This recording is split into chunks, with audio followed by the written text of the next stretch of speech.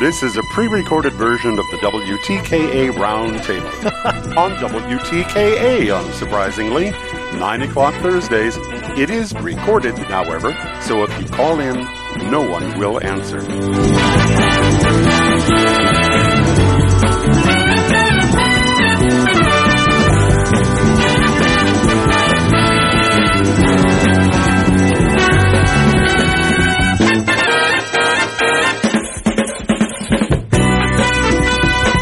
We are back here on the Michigan Insider Sports Talk 1050 WTKA online at WTKA.com. You know what we do Thursdays in the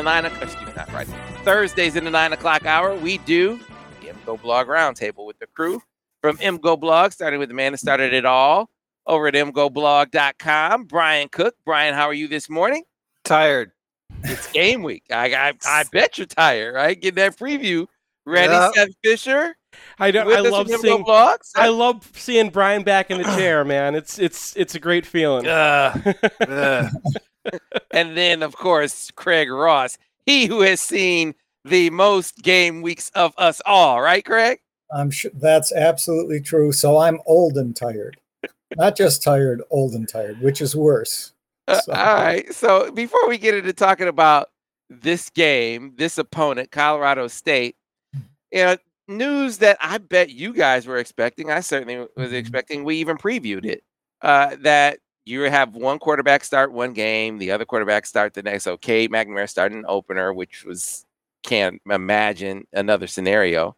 And then that JJ was going to start game 2. They look at those games and figure out who starts game 3. And maybe the competition goes, into the Big Ten season. Who knows? What do you guys think, starting with you, Brian, of Jim's decision in that regard? Well, I mean, I think it makes a certain level of sense. I mean, with McCarthy coming on, it feels like you want to keep both these guys on the roster for this year. And given what happens in modern college football, is there some chance that whoever the starter is gets hurt? Yeah. Mm-hmm. So if and when that happens, you're going to be pretty happy that you gave someone a start, whoever the guy who ends up being the backup is. Just because he'll have done it before, he'll have gone through all of what that means, and he'll be better prepared to lead the team. Now, I don't think that a start against Colorado State or a start against Hawaii is going to be definitive, right? Because Hawaii looks terrible. Colorado State's an entirely new team. But I think what is probably going to happen is we're going to be playing in that Iowa game, and there might be a point in that Iowa game where it's just really hard to move the ball, and they go with the other quarterback, and then it's like, all right, this seems to be our guy. Mm-hmm. Mm-hmm. Seth? Yeah, I think it's smart to announce what you're going to do ahead of time. Because, I mean, if they didn't say anything and all of a sudden JJ comes out and starts the Hawaii game, everyone's be like, what? What? You just benched the guy who threw for 400 yards against Colorado State? Those people will not have read Inside the Sub if they were thinking that. But most people are not. Most fans are not going to be following the insider stuff. They're going to be like, okay, who's our quarterback this year? On Saturday is when they start asking the question. So it's a good way to do it. You have a unique scenario, not a unique scenario, but you've got an interesting scenario. And I keep going back to this. It's a far better scenario than not having two guys. Mm-hmm. So you're like, okay, what are you going to do? How do you split them? Are you going to split the team? There's always questions about what's going on with this. The ideal situation for Michigan is they go through this season with two quarterbacks so they don't end up in Iowa with an injury and then you have nobody like Penn State did last year, right? They had the starter for UConn starting for them last year for 3 quarters and they lost Iowa because of it. So, I mean, that's the situation that you want to avoid. Next year, you're going to want to have two guys as well. I don't think both of these guys are going to be on the roster next year. I think the ideal situation would be Cade gets drafted and, is there a futures bet on that? If there is, bet on both of them not. Yeah. So both those guys not being on the roster. At Michigan only having one of them next year, I think that's a pretty. Well, yeah, I told you last segment. I think that's the second and third best quarterback in the Big Ten right now. They deserve to start. Both of those guys deserve to be starting. Michigan, when I first became a Michigan fan, they had two quarterbacks as well. So I this feels natural to me. Craig? Yeah, this is concerning. I think it's being handled right by Harbaugh and the coaching staff, but it's concerning to me because I've just seen over the years so many times when there's two quarterbacks and it doesn't work out. Even in 1961, when the 49ers decided they were going to explicitly play two quarterbacks on alternating plays, and they were, incidentally, that was a throwback to a single wing offense for the first time in many years. And it worked for a bit, but then it just didn't work at all. And the team split and then they just failed. And so I just can't recall it. It didn't really work that well here with two great quarterbacks, Brady and Henson. I think Henson would have been a great NFL quarterback if he had stayed with that, as opposed to being bribed by George Steinbrenner to play baseball, which was not in his own best interests. And the didn't work. It just didn't work. Anyone who and Seth lived through that one season. Yeah. In fairness to Drew, though, he got a lot less injured playing baseball than he would have been. I mean, he's doing fine now. He works for the Yankees. Like, his life turned out pretty okay. It wasn't like the worst. It sucked for Michigan fans. But, like, from his own standpoint, I don't think it's that fair to, like, criticize him. He loves baseball. Well, yeah, and I'm not criticizing the choice except in one sense. I think he could have been a great NFL quarterback. Sure. He would have been a higher draft pick. Yeah, if you watch, he probably would have been the first draft pick. Right. Because if you watch the game with Drew Brees and Brady and Henson when they went after each other in that game, was unbelievable. You can't look at that game and say Drew Brees was better, because he wasn't. And so his ability as a football quarterback was unbelievable. So I'm not saying he didn't make a good choice and it hasn't worked out for him. And, I don't understand what this has to do with McNamara and McCarthy. What it has to do with when you had Brady and Henson, it really didn't work out that well. Now, maybe it was handled less with less aplomb than Harbaugh is going to be able to. I think you just nailed it. I think this comes down to how your coach handles it. We've seen coaches successfully navigate this here in recent. I mean, most notably Bama with Hurts and Tagovailoa. You were able to and obviously those two quarterbacks weren't on the same team the year after. But while they were on the same team, you had their head coach Nick Saban do a really good job of handling two guys that he thought he could win with, but one guy who he thought would get him over the top. Now, I've said before that I think that will wind up being JJ this year. I'm not rooting for a certain outcome. I'm not guaranteeing you that it will happen, because it could be the case that the improvement that Cade has shown over the course of the offseason, which everyone has without exception spoken to, maybe he has elevated himself to the level where he can put the team on his back or on his arm and carry it to victory, like I think might be necessary in Columbus. Like I think might be necessary. You might have to go Stetson Bennett. I mean, Stetson Bennett in the first half of that game, it might sound ridiculous to say he was brilliant. You might have to have your quarterback do that if you're going to go from a 11-win team to a 14-win team. That's what we're talking about, right? We aren't just talking about Big Ten championship. And I don't mean to say just like that's a small thing. It's a huge thing, and even bigger if you got to go into Columbus and do it. It'll be harder this year, but we're talking about winning a playoff game. We're talking about maybe winning a national championship. I think that's going to require more from the quarterback position this year, and they got to play games and have that competition go into games to figure out who that guy is, in my opinion. Do you know which coach I think has done the best job of navigating this of anybody? Who was the coach of the 49ers in 2011 when Alex Smith and Colin Kaepernick right? Yeah. Like you had that situation there, right? And Alex Smith, he came back out of the lockout and he led the team and everyone believed in him. And then what happened? Like, you have this Colin Kaepernick guy. He gives your offense a whole new dimension, and you are a better team with him behind center once he's ready to go. And whatever coach that was, who was coaching the 49ers in 2011, he did a great job.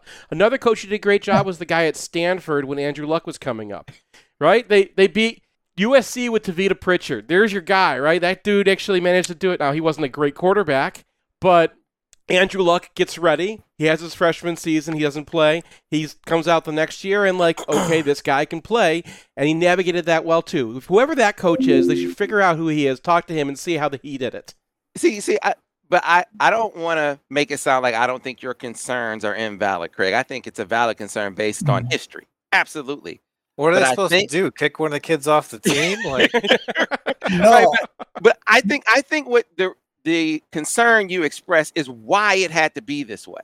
Is why you had to go into games, into the season, play games, and let that be a part of the competition. Because let's say you think JJ is a guy. I'm not saying that Jim thinks that. You can't make him the guy in camp. You cannot make him the guy in camp for the reason that you express. Guys got to see it, and they got to see it in game action for it not to be what you're talking about. For it not to be the roster being split. They got to see, okay, this dude is the one that can get us over the top. And if they don't see it in games, you run the risk of guys not buying in. So, man, maybe coach is just playing favorites. Maybe coach is just looking at his press clippings, looking at his 5-star rating and being too enamored with that. You see it in games. That's how you get over that hump, in my opinion. Well, I agree. I mean, and so far, I have no criticism of the way Harbaugh, the coaching staff, has handled quarterbacks. I just don't, and it's not like, as Brian suggests, they can actually do anything in some sense beyond what they've done.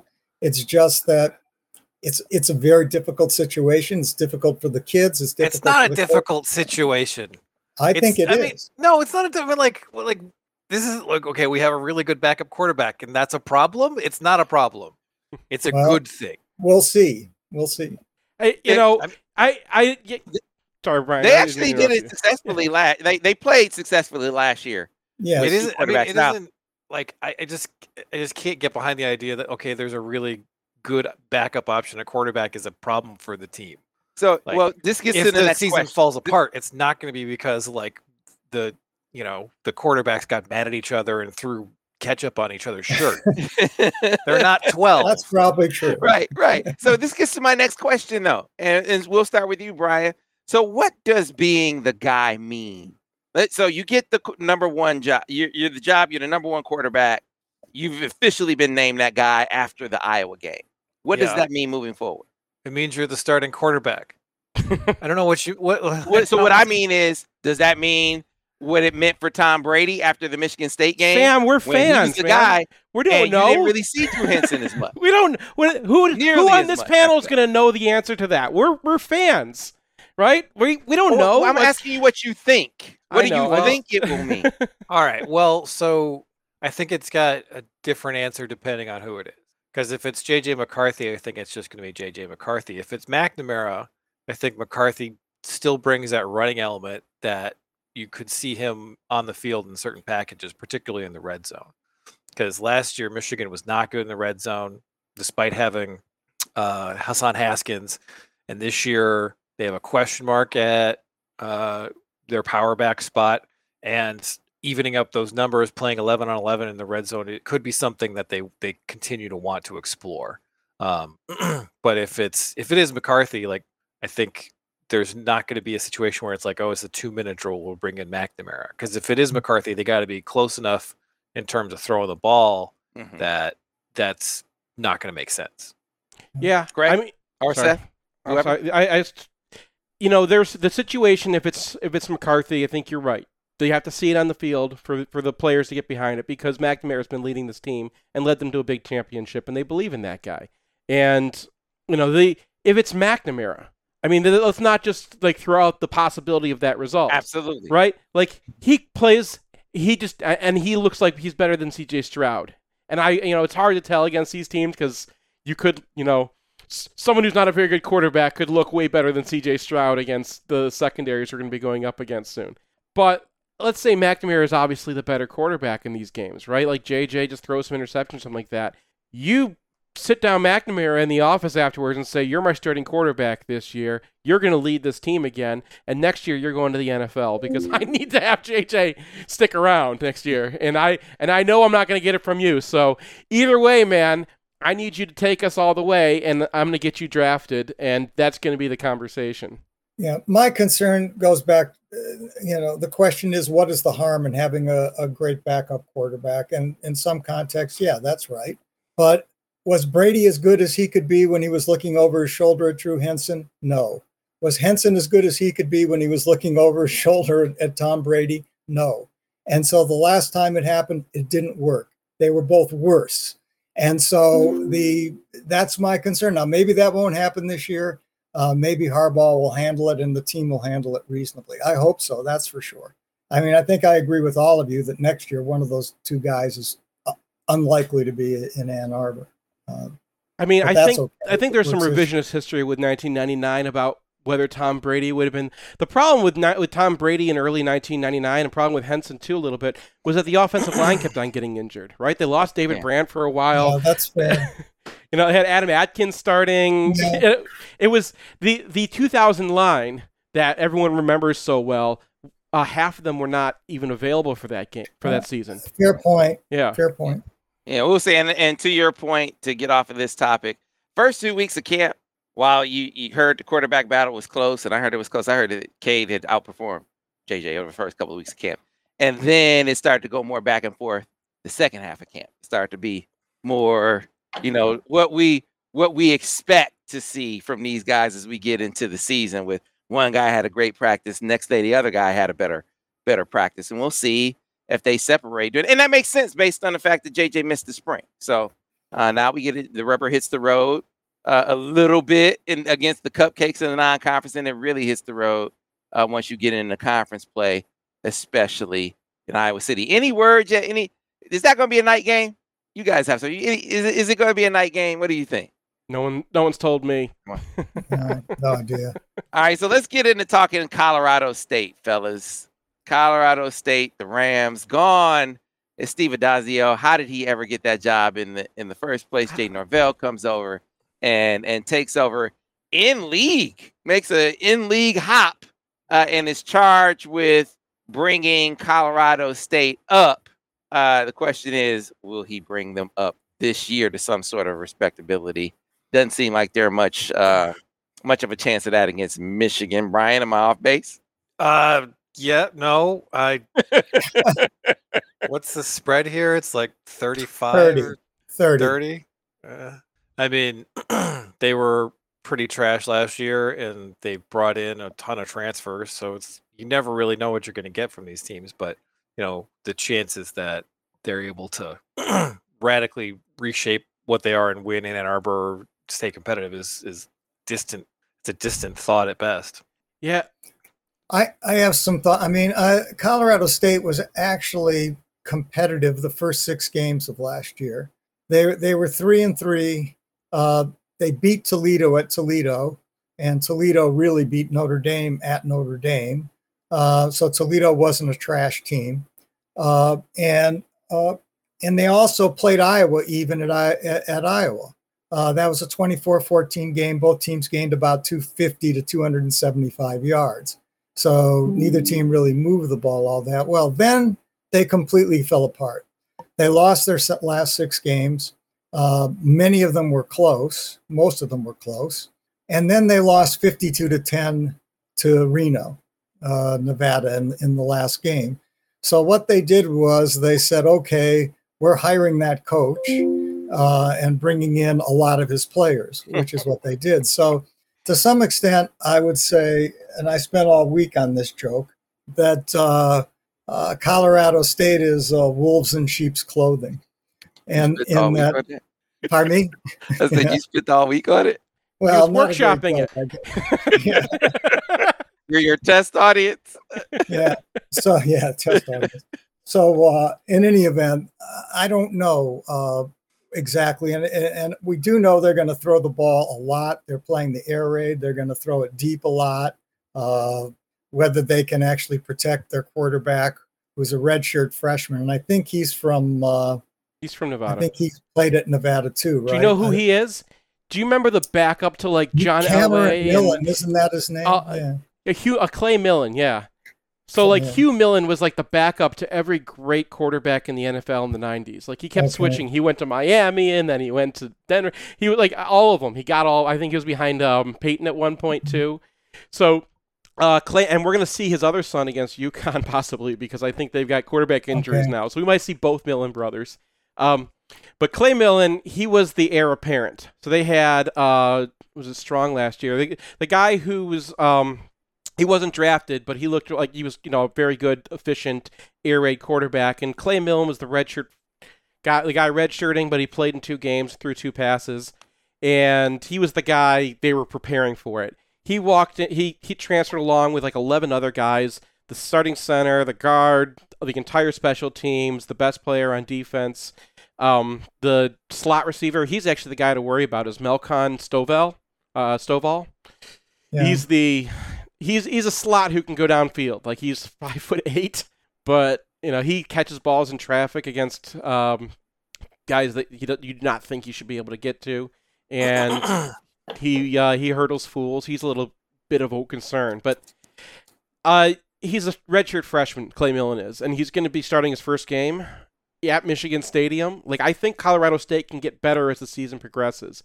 But this is a complete transplant, and the rest of their guys are transfers as well. So, like, if you watch Colorado State last year, you can watch, like, the linebackers and 1 defensive tackle, and that's it. Like, nobody else on that team is really relevant. Even the starting receivers got pushed back by Nevada's starting receivers. And they were also a very tight end-oriented team last year. Trey McBride was the first tight end who went in the draft. That was, like, their offense was that guy.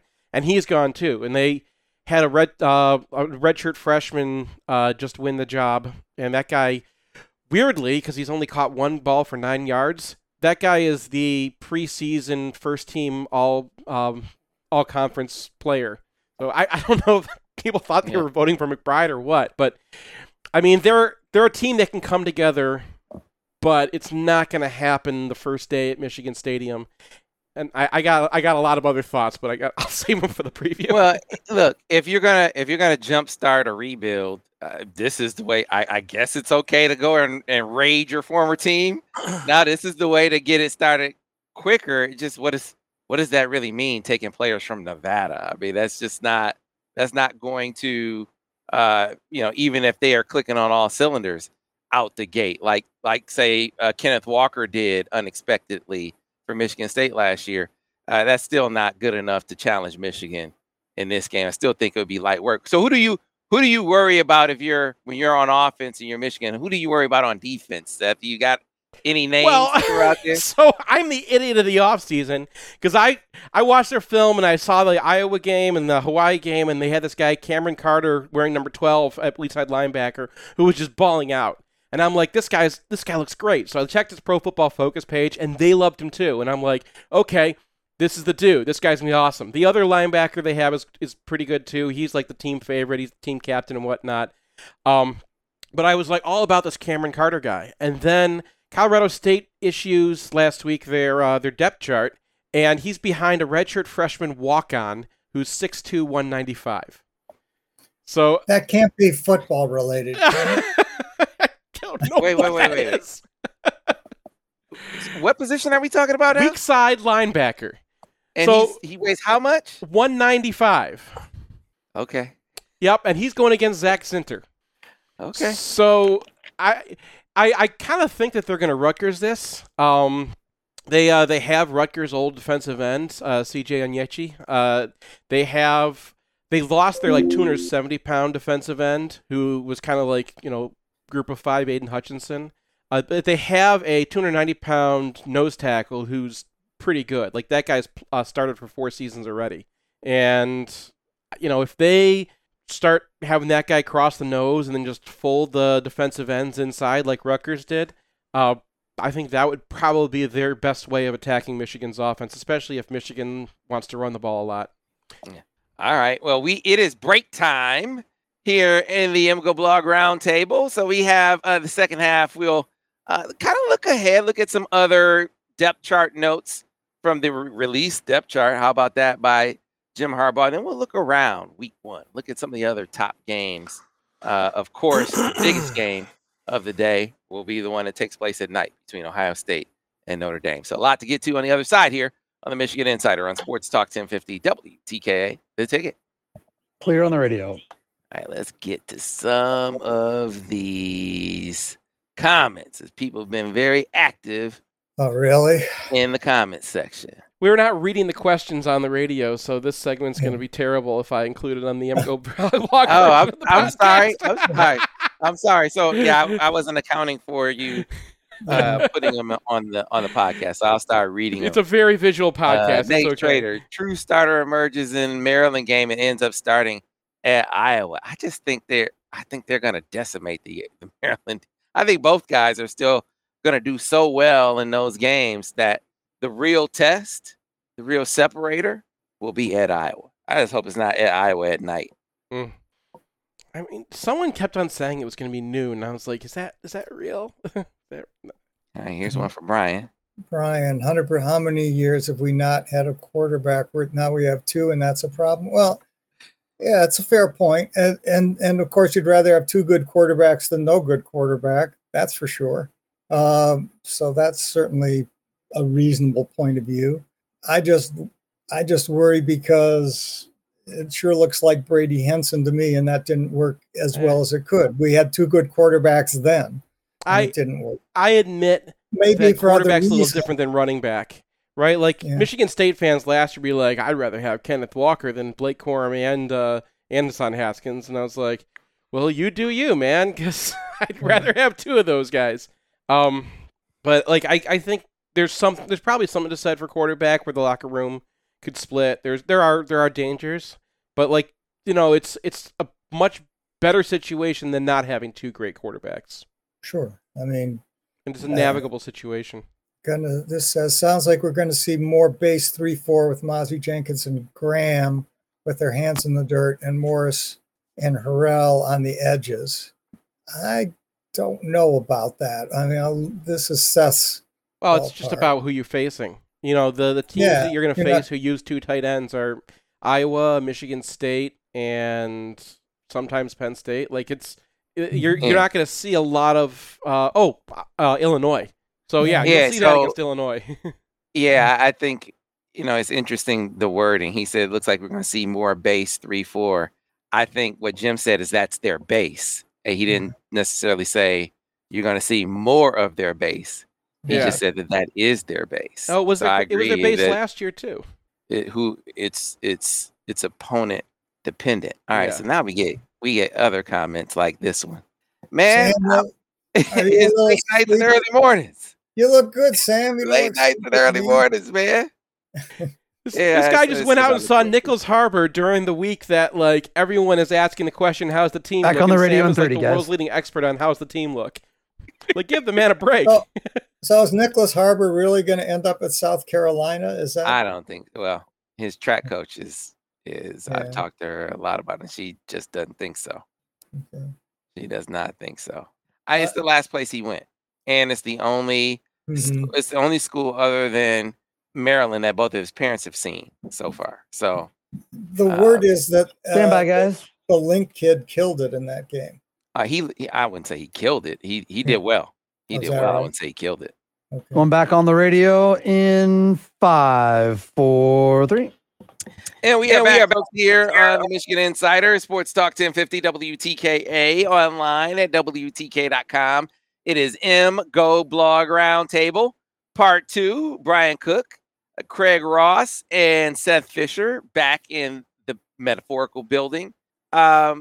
I said before the break, let's talk depth chart. If you followed us on the Inside the Sub series, you sort of expected for the quarterback thing to happen, and you should have expected Mason Graham to be a guy who would be in the rotation as a true freshman defensive lineman. I guess I was even a little caught off guard that he is listed as a starter. Guys, that for a freshman, even a freshman early enrollee, Brian, that is impressive. Well, I mean, we do have to take into account that Jim Harbaugh named about 20 starters on defense. So that's something that I think is a good idea. It's very clever to be like, yeah, he's a starter, he's a starter, he's a starter, he's a starter, and he's a starter. So nobody can be upset about not being a starter. But, Graham is a guy who, as soon as he popped up on the recruiting radar, I was like, this is the dude. So you look at his senior year, he blows up. He's playing against the best high school opposition in the country, probably, and he's just wrecking these people. He plays both ways the whole year. He's completely healthy. He's got these like quotes where it's like, how does that feel after this game against some huge high school? And he's like, I could play another one here in the parking lot. And guys like that do not move up enough sometimes, because you have the kid who's committed to Boise State, and like Aiden Hutchinson was the same way, right? When Aiden Hutchinson committed, he was a stick, and they rightfully didn't rank him very high. And then he showed up at his all-star game. He was 50 pounds heavier, and he crushed it, and he moved up a bunch. But did he move up enough? No. Was he a 5-star? No. Should he have been? Yes. So I think Mason Graham should have been a 5-star, and I'm not entirely surprised that he's done this so far. Now, I don't expect him to be like good right away because he's a defensive tackle, and that literally never happens. Like, you can take any 5-star defensive tackle and you look at their freshman season in college, and they don't do much. So I don't really think that he's going to be an impact player, and I don't think he's really going to be a starter except against a couple teams, Iowa, Michigan State, Illinois. But I think next year he's set to take off, and I think Michigan's going to need him to take off next year because I don't think Mazi Smith's going to be around either. So, I think they got 2 hits at defensive tackle, which is extremely important because honestly, I think that's the most important position on defense. And the way those guys get recruited these days, it's been very hard for Michigan to get in 5-stars and high 4-stars on a consistent basis. And they've had to kind of make do. But when you get a Mazi Smith in state and you're able to lock him down, well, I think you're going to see why defensive tackle is a spot where recruiting rankings are very important. And I think Mason Graham's going to be the same way. Yeah, I went to see them play Mater Dei last year. And I mean, Mater Dei is a big time national program. And that dude played every snap both ways. And his energy was unmatched. It was unbelievable. Just the sheer effort that he maintained over the course of the game was one of the most impressive things I've seen. Yeah, and in the high school football field. That's one of the things that holds back freshman defensive tackles, right? So Mazi shows up on campus, and the word out of practice is like, yeah, he can go hard for like 2 snaps, and then he's toast. And that's not going to happen with Mason Graham. People are keeping talking up Kenneth Grant, but Kenneth Grant's 350 pounds, 360 pounds. He's going to be in that boat. Like, he's not going to be able to go for 5, 6, 7 snaps at a time. Mason Graham will, if it comes to that. And then he's probably going to be between Mike Morris and Mazi Smith. So when he is on the field, I don't think he's getting doubled.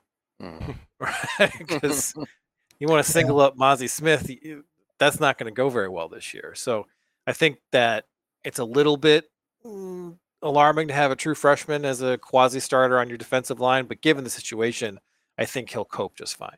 Yeah, keep in mind any other depth chart notes that you saw there, Seth? I just wanted to throw something about Mason Graham real quick, because the last 6 months he's been practicing against Zach Zinter and Olu Olutimi and Trevor Keegan, who are 3 of the best interior linemen in the country. So it's not just California competition that he's seen now, and the coaches are grading him against those guys. And we saw in the spring game, like he drew a hold against Olu, and no one else was getting anything against that guy. And you see how the team's been talking about him. So I'm transitioning this to the offensive line because that was the piece that I wrote for the preview this year. But man, like the offensive line, Zinter was a second-year player last year. So like the third year is usually when offensive linemen take off. And his freshman year was the COVID year, so that was barely a season in itself. So, and then last year he was playing with a club on his hand. So like that guy, fully formed, when you like in the last half of the season last year, he was awesome. Trevor Keegan has lost a lot of weight, which is I think an interesting thing that we haven't talked about much. That every offensive line starter lost weight this offseason. And it makes me wonder, because Stuber's gone, you're not going to run zone with Stuber. But they did like to have a stretch a little bit last year. They did it well because Vastardis did it well, but Stuber couldn't do it really, and Keegan couldn't really do it. But if Keegan's lost a lot of weight and the other guys are pretty agile, I mean, Ryan Hayes, pretty agile guy. Trent Jones, I mean, that's his whole thing. The guy's an athlete. Olu, I don't know how he's going to look like in that because they didn't run a whole lot of zone in Virginia. But if those guys can move, now you've got a whole nother tool in the offensive line toolbox. This could be, I mean, you're returning most of a Joe Moore winning unit. This is an incredible offensive line and really could be the engine of a fantastic offense this year. My question along these lines, and speaking of depth chart, is Khalil Mullings. Now, he's gone back and forth from running back to linebacker, and last I heard, he seems to be at linebacker. Mm-hmm. Is that right? And if that is right, the question for me is, well, do we have anyone who can in the backfield who has any ability to on pass pro? I mean, last year you had Haskins, who wasn't Mike Hart. He was good though. He was good. Mm-hmm. Yeah, and so he was good at pass pro, and this year I'm not sure if either Donovan Edwards or Blake Corum is going to do anything at pass pro, and I was hopeful that Mullings might be a pass pro third down guy. Why would you think that he would come in his first foray as a running back and be able to pick that up more than those two? Yeah, it may be a Pollyanna-ish thought. I agree, but he's bigger. He's a bigger guy, and usually bigger guys are more adept at pass pro. I mean, Devian Smith was okay. A-Train was a killer at pass pro. Bigger backs usually have. Smith was great. Mike Hart was great. Mike Hart was great, but Mike Hart. Now, how do you play for Mike Hart and not be good at pass pro? And you got Freddie J in the building too. So yeah, I think those guys will be fine. I thought you were going to say short yardage, and they bristle. There's some concern there too. You've got the short yardage concern. Man, who bristles at what? The pass pro concern. Blake was like, hey, man, and we talked about this last week. I spoke to him about it. Mm-hmm. The idea that they don't have a short yardage back is like Hassan was really, really good. He was an outstanding player, right? Yeah. Who finally is getting his due. But let's imagine a world without Hassan Haskins in it. No one would be talking about Blake Corum and Donovan Edwards based on their high school profiles as being guys that weren't good at running between the tackles. They were actually but you want a short yardage back because I don't want to put mileage on Blake Corum when it's 3rd and 2. I hear you on that. That's different rationale. Well, but also keeping the mileage off as opposed to we don't have a guy capable of doing it. And frankly, he can hop into small gaps and stuff, but just in terms of the consistency of I get hit and I still move forward 2 yards, he doesn't have that. Hassan Haskins had that. I mean, that's true. Maybe it's not going to be. He's 10 pounds heavier, and he said you're gonna feel it on the football field. All right, well, maybe that's going to be the case this year. So, well, Haskins. So far. I mean, Brian's right in that Haskins' numbers last year on yards after being hit was off the charts. To be clear, I'm not saying that. I'm not saying either of these guys would be Hassan in that as a short yardage back. I'm not suggesting that at all. But if you do have an option of a guy who's 235 pounds, looks pretty athletic, and keeps falling forward, then I think that's something that would be good to explore. And I think that if Khalil Mullings is at linebacker, that says more about the depth at linebacker than where Mullings is probably going to be best on a football field. Yeah, because he might have to start against Colorado State because of the injury to Kyle Green. So right. So what does that tell you? That you get one of your 2 starters is dinged up, so he has to sit out the opener, and the guy who's going to replace him is a guy you've been practicing at running back half the time. That tells me that they think that he should probably be a running back, but they just don't have the depth at linebacker to do that now. And, that's a problem. Like of all the spots on this year's team, linebacker depth is the one where it's just like if you lose a guy, things can go downhill very quickly. Yeah, you need Jimmy Rolder to grow up, and Jimmy Rolder had a great camp. Yeah, but he was a guy. He was a guy who was like learning his position on the fly last year, and that's why he rose up the rankings so late. Like Wisconsin came in after him, and he was like, "No, you guys already have linebackers committed." So, but he's a freshman. But linebacker. True freshman linebacker. We saw that last year with Olsen, right? Right. So we know what that looks like. You know, even if you're really fast, sometimes you run in the wrong direction, and that's going to happen. So, yeah, they really needed one or two of the other linebackers who washed out to stick around and just act as depth, and they don't have that. So it kind of feels like, ideally, if they had two more linebackers who they had any confidence in, Mullings would have been a running back and a running back only for a long time. Yeah, CJ Stokes. We got a message on YouTube from Jamie Hooper. Said, "Look out for CJ Stokes. Going to be a great third back." There's been some buzz about CJ Stokes and his physicality as a runner. So, yeah, that may be another part of the answer, that they're comfortable with Stokes. They move Mullings over to linebacker. I agree with Brian that inside linebacker, maybe for me one of the two biggest issues on the team. The other being whether you can get any edge rush at all. And last year, that was obviously the strength of the team and made it easier for the corners to cover when you're getting that level of pressure. I don't know what you think about that one, Seth. I think, well, first of all, in Stokes, that's another guy who's kind of got that Mason Graham attitude where, like, you get the quotes from him and you're just like, I'm not happy. I'm never happy. Like that guy he's built to something different than most people. And I always like those guys in the context of football. The pass rush is an issue, but they're not going to be what they were last year, where the defensive tackles were kind of in charge of contain, and they just let Ojabo and Hutchinson rush the quarterback. They don't have the guys to do it. They obviously don't.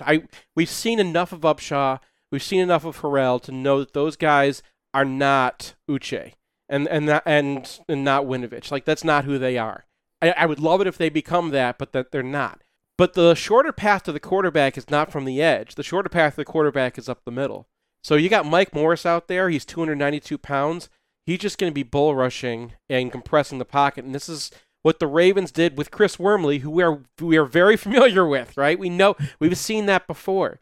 And when Michigan had Wormley, what did they do? They had Graham Glasgow ripping through and getting upfield. They had Mo Hurst ripping through and getting upfield. And then the defensive ends just had to keep everybody contained, make sure there was no escape. So I hope that, if it's Upshaw, that he's just gotten a much better push move, that he's gotten stronger. If it's Harrell, I hope that they've worked on him with him on that too, because I want those guys doing contain, and I want to see Mozzie Smith going upfield. I want to see Chris Jenkins going upfield. I think Mason Graham probably played his way into that spot because he was able to do that against these guys. He can get upfield.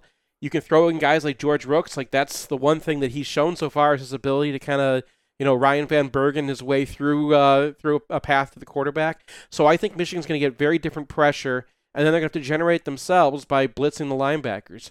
Junior Colson looks like a really, really good blitzer. He's really dangerous on there. Nakai Hill-Green had some great blitzes last year too. He's got that like knife ability, right? He sets you up and then gets right by you. So they've got some talent that they can throw at this. They just can't do it the way they did last year. Yeah.